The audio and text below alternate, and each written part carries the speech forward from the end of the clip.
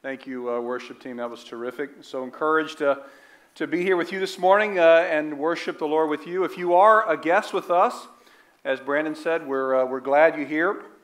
We're glad that you have ventured in. We know it can be challenging if you don't know kind of what to expect or where to go or where to drop your kids off or when to stand, when to sit. And so we understand it's a challenge to do that sometimes to go into a new environment. And we're glad that you're with us this morning. We hope that you feel warmly received. And if you are a guest with us, I'd love to meet you at the end of the service. If you would, I'll be up front if you want to come down. Love to meet you. We do have two, I guess I can say, very special guests this morning who won't be guests for very long.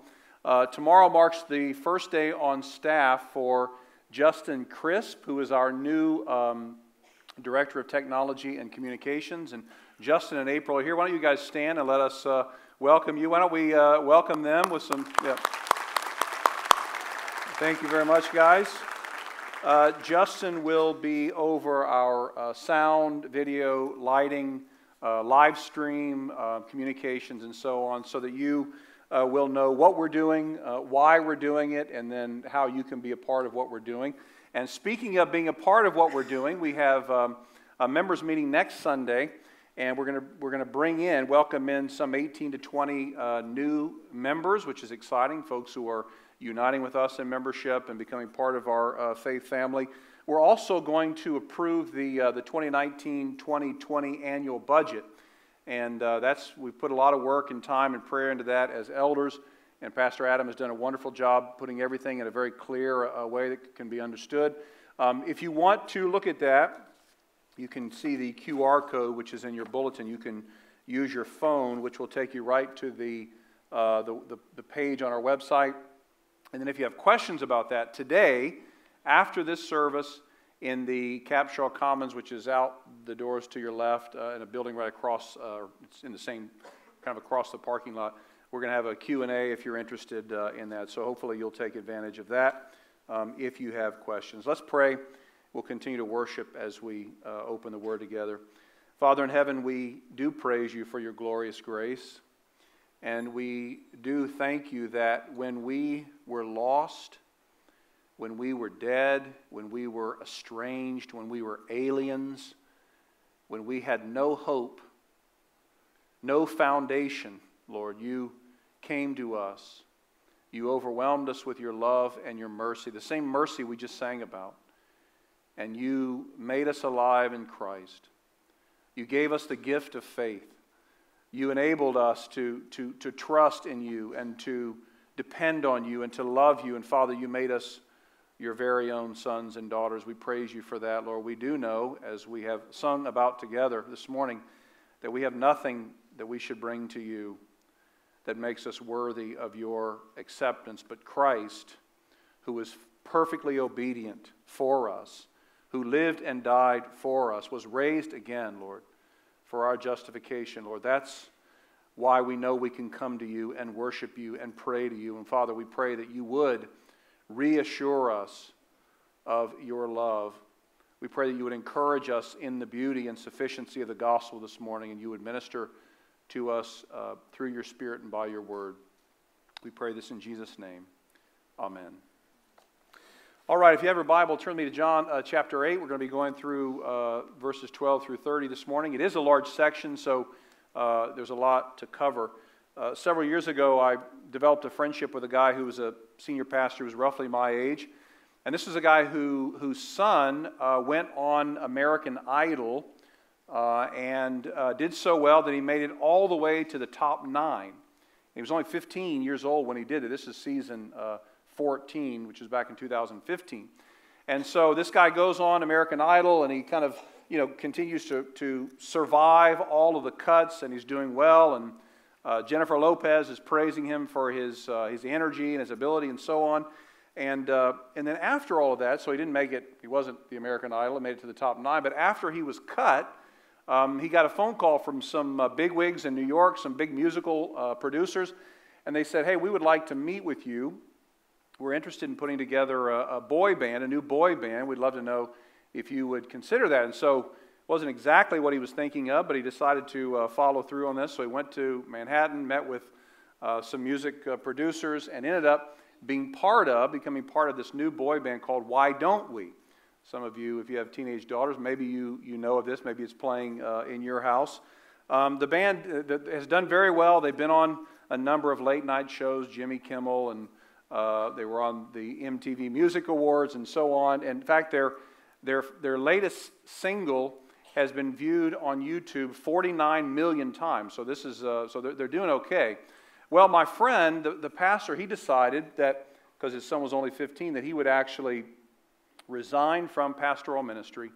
He had been at a church in Portland, Oregon for some 20 years, and actually go and manage his son's career. He didn't want his son to get kind of swallowed up in the entertainment industry, and so decided he was going to do that. Well, my friend and his wife were in Los Angeles, and they wanted to have lunch with us, and so we drove downtown, had lunch on the 42nd floor of this big building in L.A., and heard their story. And then the guy said to me, in the middle of that somewhere in the conversation, he said, I think you'd be perfect actually to succeed me as the pastor of this church when I leave.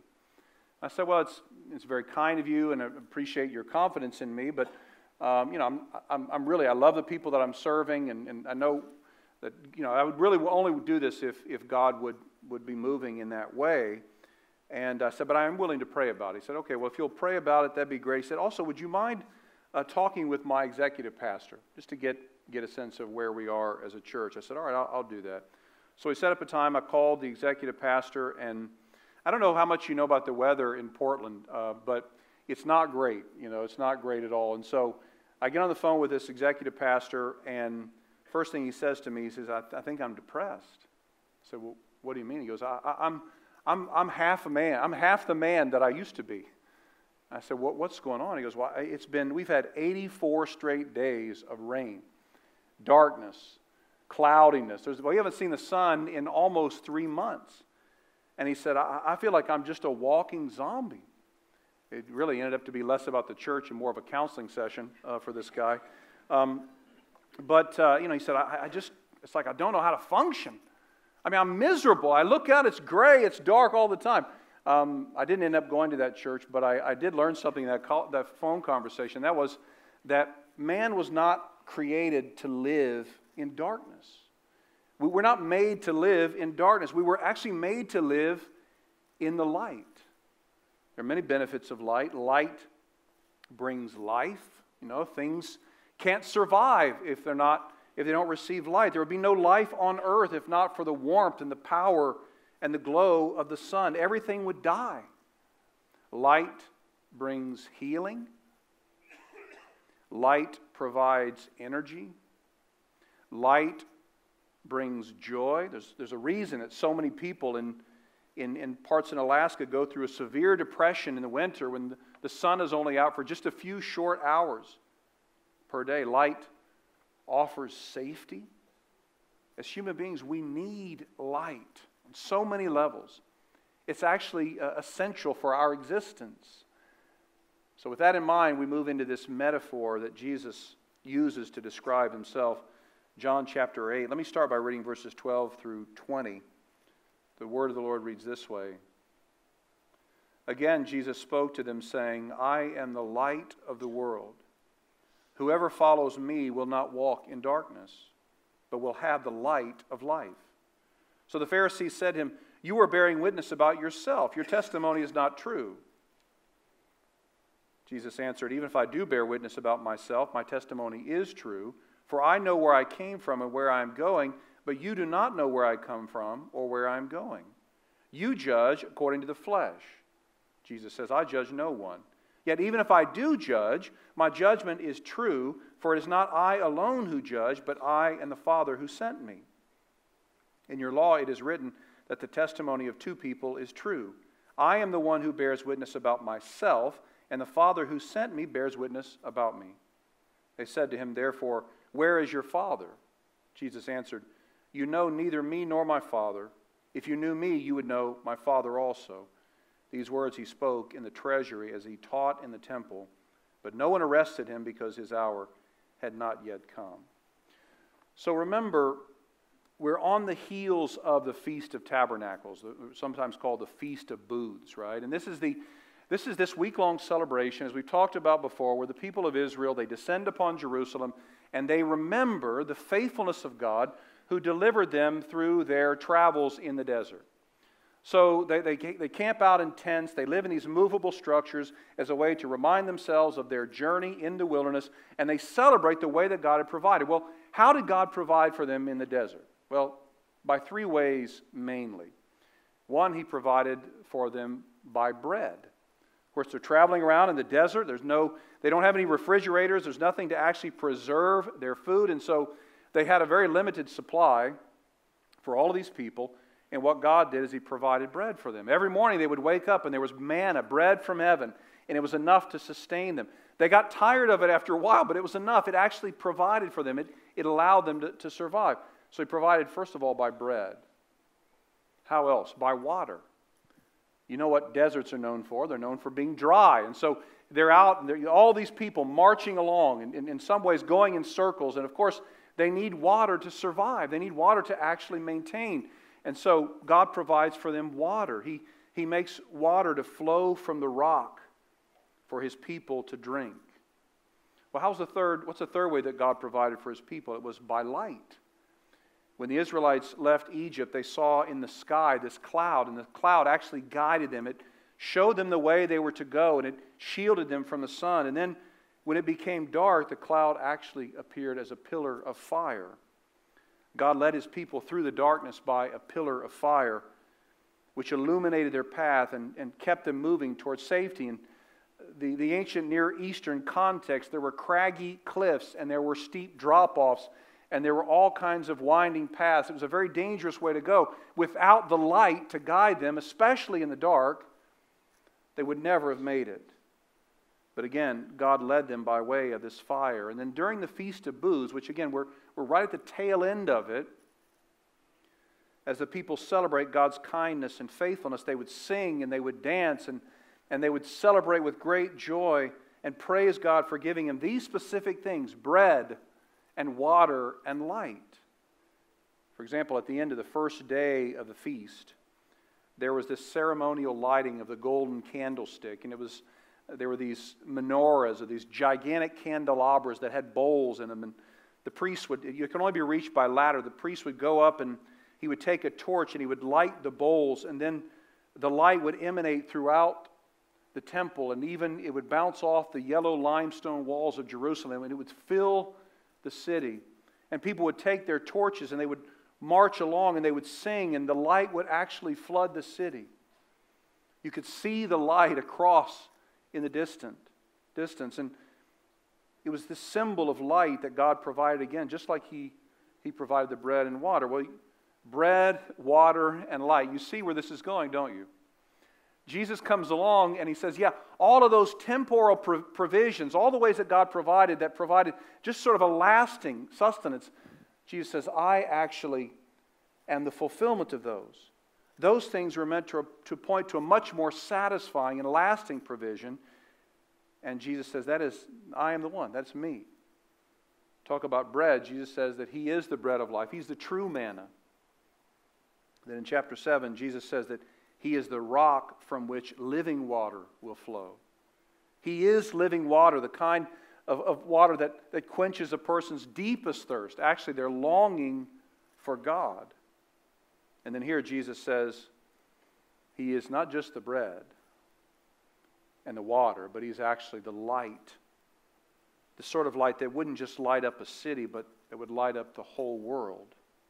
Now, we looked at those first two metaphors, in the past few weeks, and this morning we want to look at what does it mean when Jesus says He is the light of the world.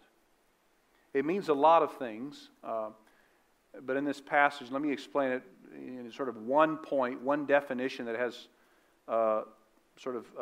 three different facets to it. Here's what Jesus means. This is our single point this morning, what Jesus means by the light of the world in John 8. Jesus guides us into truth in a world of false promises, twisted measurements, and religious requirements. This is what He's saying.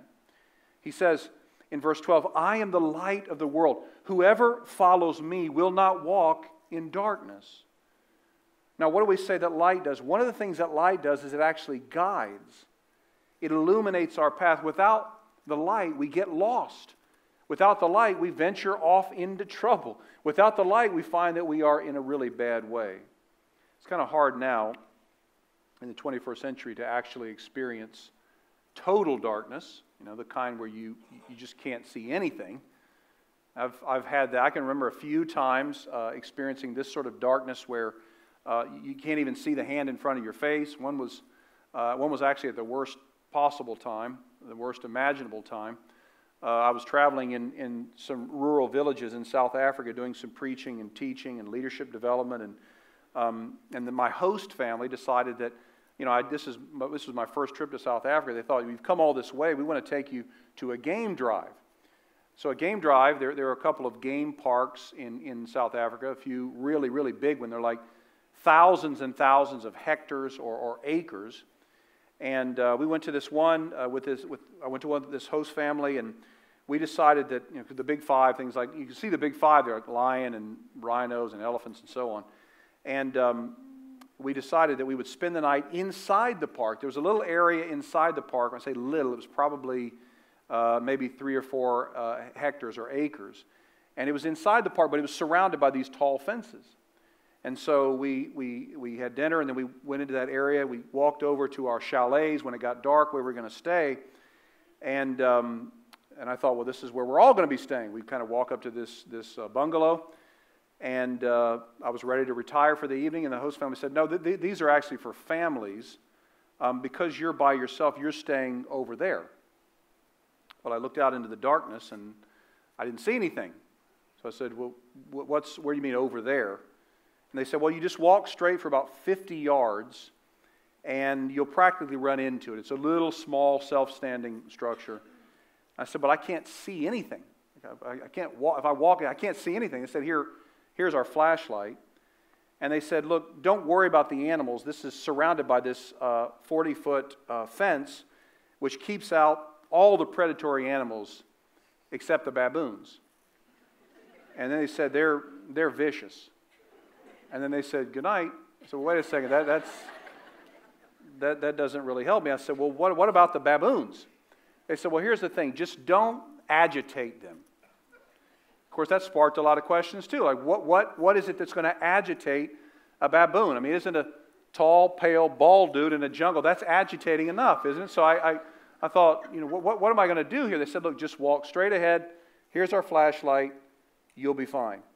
And so, I got the flashlight, and I walked straight ahead and rather briskly. And then I came to my place, and I got inside, and I was safe. But I realized that if I hadn't had that little bit of light, I would have been in a horrible, horrible position. Without it, I would have been in total darkness. Probably end up a baboon's hors d'oeuvre or something. I knew that I needed that light. Without the light, I would have ventured off into definite peril. Well, Jesus says that anyone who follows after me will not walk in darkness, but will have the light of life. He says, if you follow me, you won't be stumbling around. You won't be venturing off, at least not permanently. And broader, he says, you will not fall into the endless ideologies and false claims of the world. What does darkness signify in the Scriptures? Well, certainly it signifies everything that is opposed to God. But no one writes more about darkness in the Scriptures than John, the same John who writes the 3 epistles later. And in that, darkness tends to represent, most specifically, chaos, confusion, spiritual disorder, spiritual lostness. As the ancient Israelites longed for a Redeemer some 700 years before Jesus, the prophet Isaiah told them of a time when their confusion and their chaos would end. He writes in Isaiah 9:2, the people who walked in darkness have seen a great light. Those who dwelt in the land of deep darkness, on them a light has shone. Now, why would he say such a thing? Why would he offer this sort of promise? What was he talking about? He was prophesying about the Redeemer. Later in that same oracle, Isaiah says, for unto us a child is born, to us a son is given. So the darkness that Isaiah was talking about is the same darkness that John is talking about in his gospel, and that is spiritual lostness, spiritual chaos, spiritual blindness. He's talking about the vacuous nature of the world's way of thinking. The world's way of thinking as it relates to happiness. Certainly that's part of it. That's what I mean by false promises in our first point. But more importantly, the world's way of thinking as it relates to spiritual salvation. Jesus says, if you walk in the light, and I am the light, you will not venture into the darkness. You will not buy into the world's way of salvation. Now, the world's way of salvation, really every religion of the world, says if you are to be right with God, you have to earn it. You have to earn it. But Jesus comes along and says, if you are to be right with God, what you must actually do, we're going to see this in the second part of this section, what you actually must do is believe on me. What Jesus offers is an acceptance apart from, not rooted in, our performance. Jesus claims to be the light that leads to life, but that's such a huge claim. He doesn't say that I am a light. He doesn't say, I'm going to show you a good way. He says, I am the light of the world. It's exclusive and it's inclusive. It's exclusive in the sense that he says, I am the light. There is no other light. There is no other one who will show you the path, who will lead you to God. But it's inclusive in that he says, I am the light of the world. I am the light of the world. Well, how do you think the hardworking religious folks would receive this? Not very well. And this is not the first time he's made such audacious claims, nor will it be the last. By this time, people are saying, who does this guy think he is? I mean, who says things like this? The Pharisees say to Jesus, you are bearing witness to yourself, therefore your testimony is not true. Perhaps better translated, your testimony is not valid. You know the law, and the law says that in order for a testimony to be received, it must be corroborated. Two people must bear witness. Kind of like, it seems really much like a courtroom. And the religious leaders are judging Jesus, and they say to him, call your first witness. And Jesus says, my first witness is me. They say, yeah, we know you've already said that, but that doesn't count. And then he says, my next witness is my Father. But nobody can see the Father, so they say, well, who's your Father? It's not terribly helpful to them.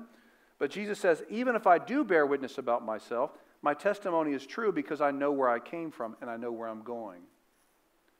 You judge by the flesh. You judge according to human appearance. You judge by what you can see. But I judge according to what is unseen. The whole passage, by the way, is about who judges whom. Look at verses 15 and 16 again. Jesus says, you judge according to the flesh, I judge no one. Yet even if I do judge, my judgment is true, for it is not I alone who judge, but I and the Father who sent me. It's kind of confusing. Jesus says, I don't judge anyone. But if I do judge someone, my judgment will be true because the Father judges with me. Essentially what Jesus says is, he's not saying I will never judge anyone. What he's saying is, I don't judge like you do. I don't judge the way you do.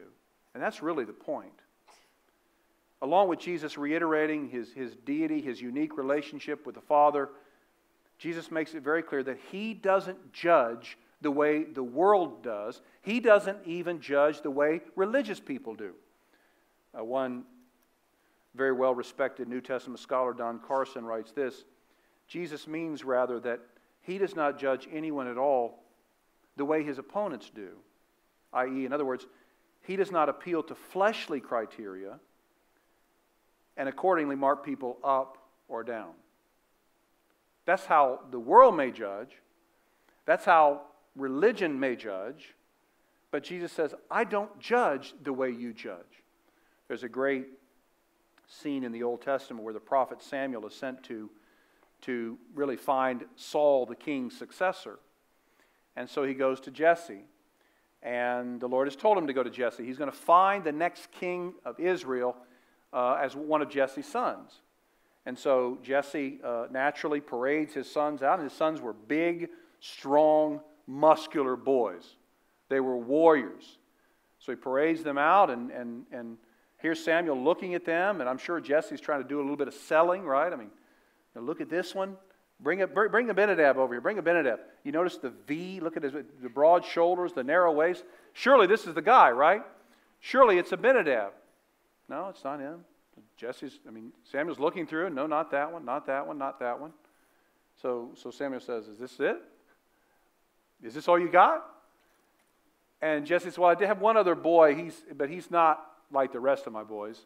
He's out with the sheep. I mean, he's more likely to be in GQ than Field and Stream. So I don't know that he's really the one you want to look at. No, bring him in. And so, of course, Jesse appoints David, anoints him as king.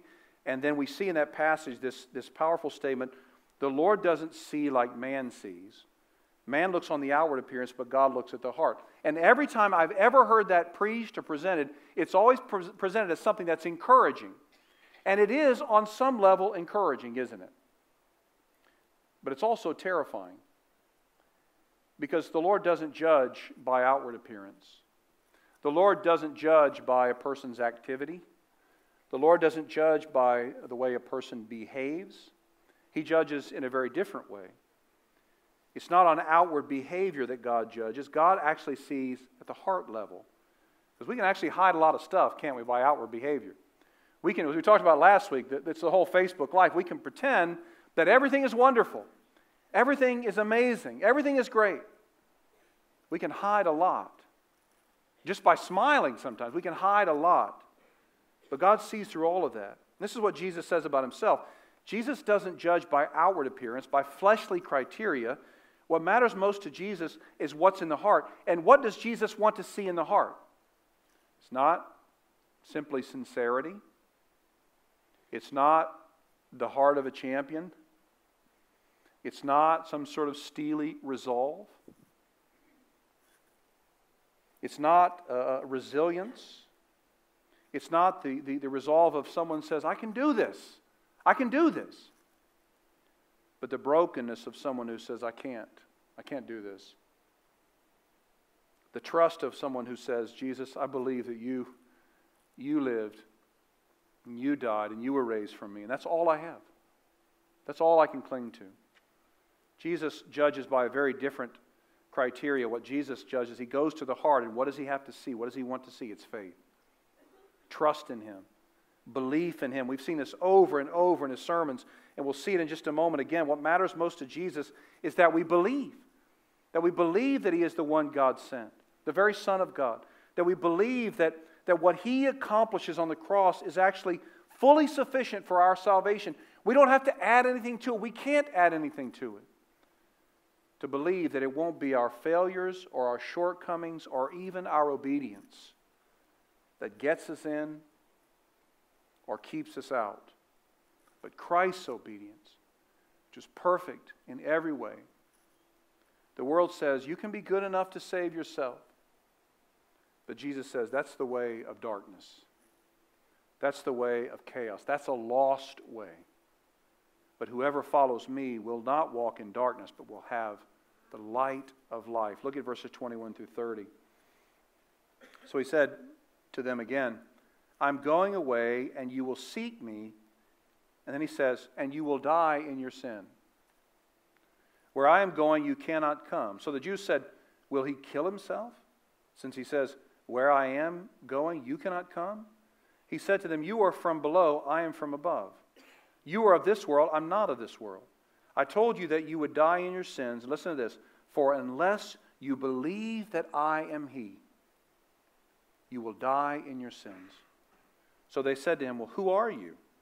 Jesus said to them, just what I've been telling you from the very beginning. I have much to say about you and much to judge, but he who sent me is true, and I declare to the world what I have heard from him. They did not understand he had been speaking to them about the Father. So Jesus said to them, when you have lifted up the Son of Man, then you will know that I am he, and that I do nothing out of my own authority, but speak just as the Father taught me. And he who sent me is with me. He has not left me alone, for I always do the things that are pleasing to Him. And as He was saying these things, many believed in Him. Jesus says to His interlocutors, He says, I'm going away, and even though you're going to look for me, you're going to seek me, you're going to die in your sin.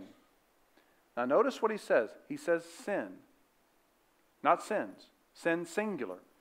He says, you will die in your sin.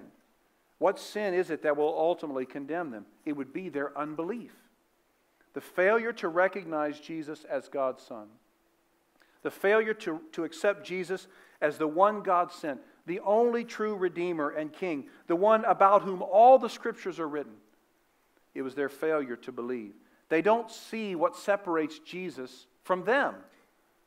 He is from above, the perfect one, sent from the Father. They are from below. They are broken sinners in need of a Savior, but they don't see it. And their response to me is tragic. That warning that Jesus says to them, they're going to die, it doesn't even faze them. They're stuck on the fact that Jesus has said to them He's going to go somewhere that they can't go. Really what they're concerned about is Jesus has told them they can't do something. They say, how dare He say that we can't do something? We can go wherever He goes. We can do whatever He does. Their self-righteousness, frankly, is damning. They say sarcastically, well, what's He going to do? Going to kill Himself? And then Jesus explains to them that unless you believe I am He, you will die in your sins. One theologian writes, this time, Jesus' word for their problem is plural, sins, representing multiple refusals of trust, multiplied mistrust, persistence in the primal sin being that of unbelief. They won't believe. And because of their unbelief, they would never trust in the one whose death was sufficient for their sins. Jesus says, it won't be until you have lifted up the Son of Man that you know I am He, and that I do nothing except what my Father has taught me. Jesus is not saying on the cross, you religious people will believe on me. He's not saying, oh, when you see me up there, dying, bearing the brunt, taking the full wrath of God, then you'll believe.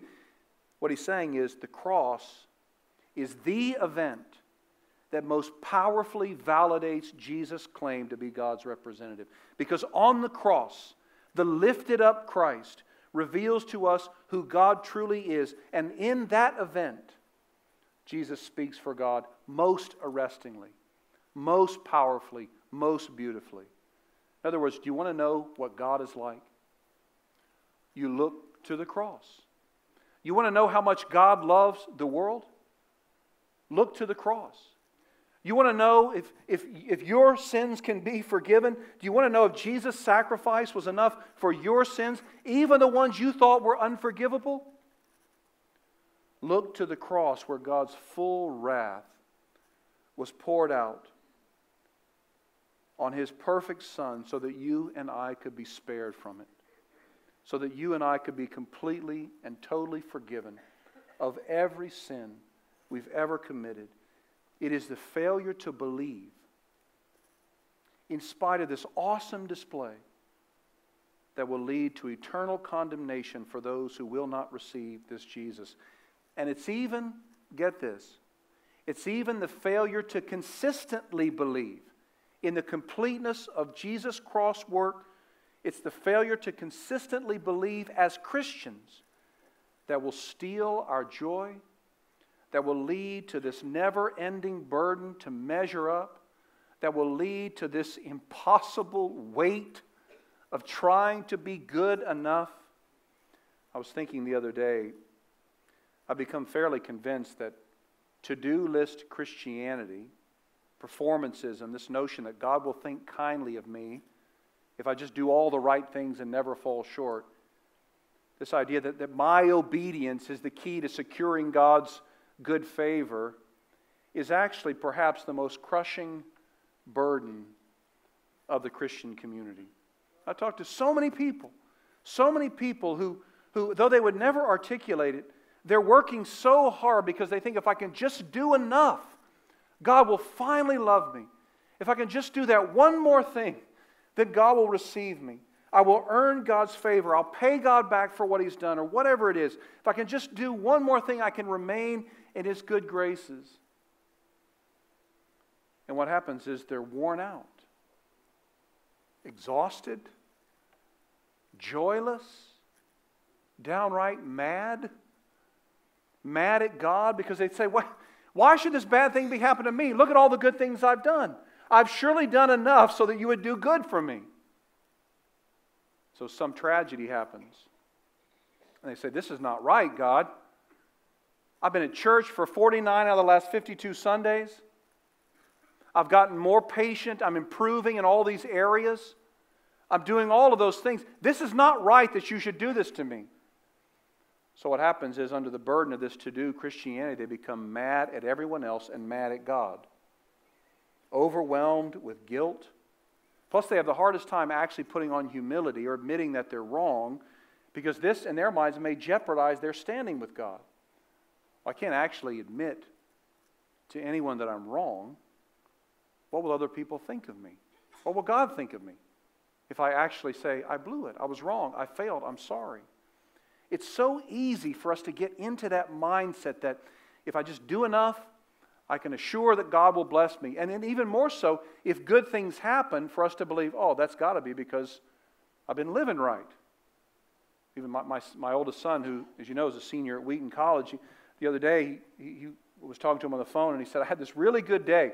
He works as a server at this real sort of hip millennial restaurant, and everything is like sleek and metal, and it's just this very cool place. And so he calls me and said, Dad, I made $250 in tips tonight. He said, I was just blown away. Like at one time, someone left him a $100 tip. He said, I've had just great experience. I did well on my test. He said, you know what I keep thinking? I keep thinking, you know what? This must be because I've been really good for God lately. He said, it's so hard. I just have to go back and correct that thinking. I know that I'm getting these things because God is a gracious God.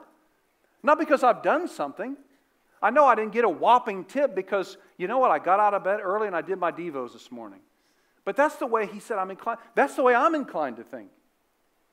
It's so easy for us to believe that it's all riding on us, and if we do enough, yes, we can be assured of God's blessing. And if we have a bad day, we need to just brace ourselves because it's coming.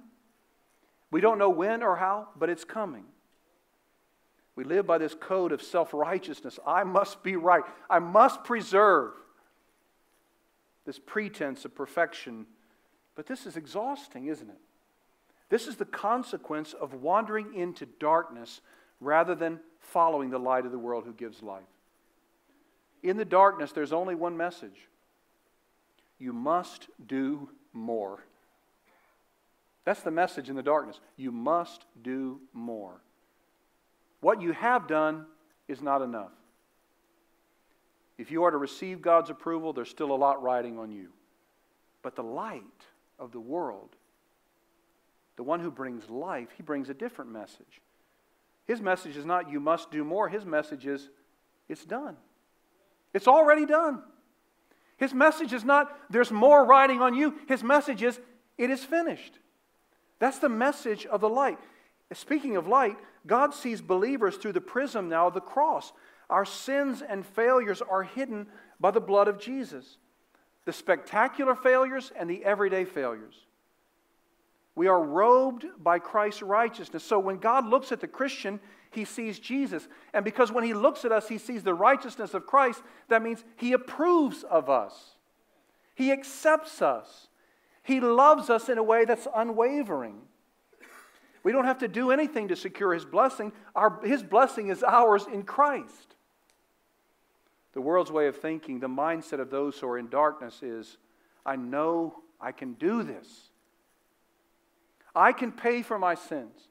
I can do enough. Those who are led to the light say, Jesus paid it all. All to him I owe, which is not a statement of ongoing debt, but the recognition everything I have belongs to him, even and especially my righteousness. And because of that, there is no claim on my life that he cannot make. Everything I have is his.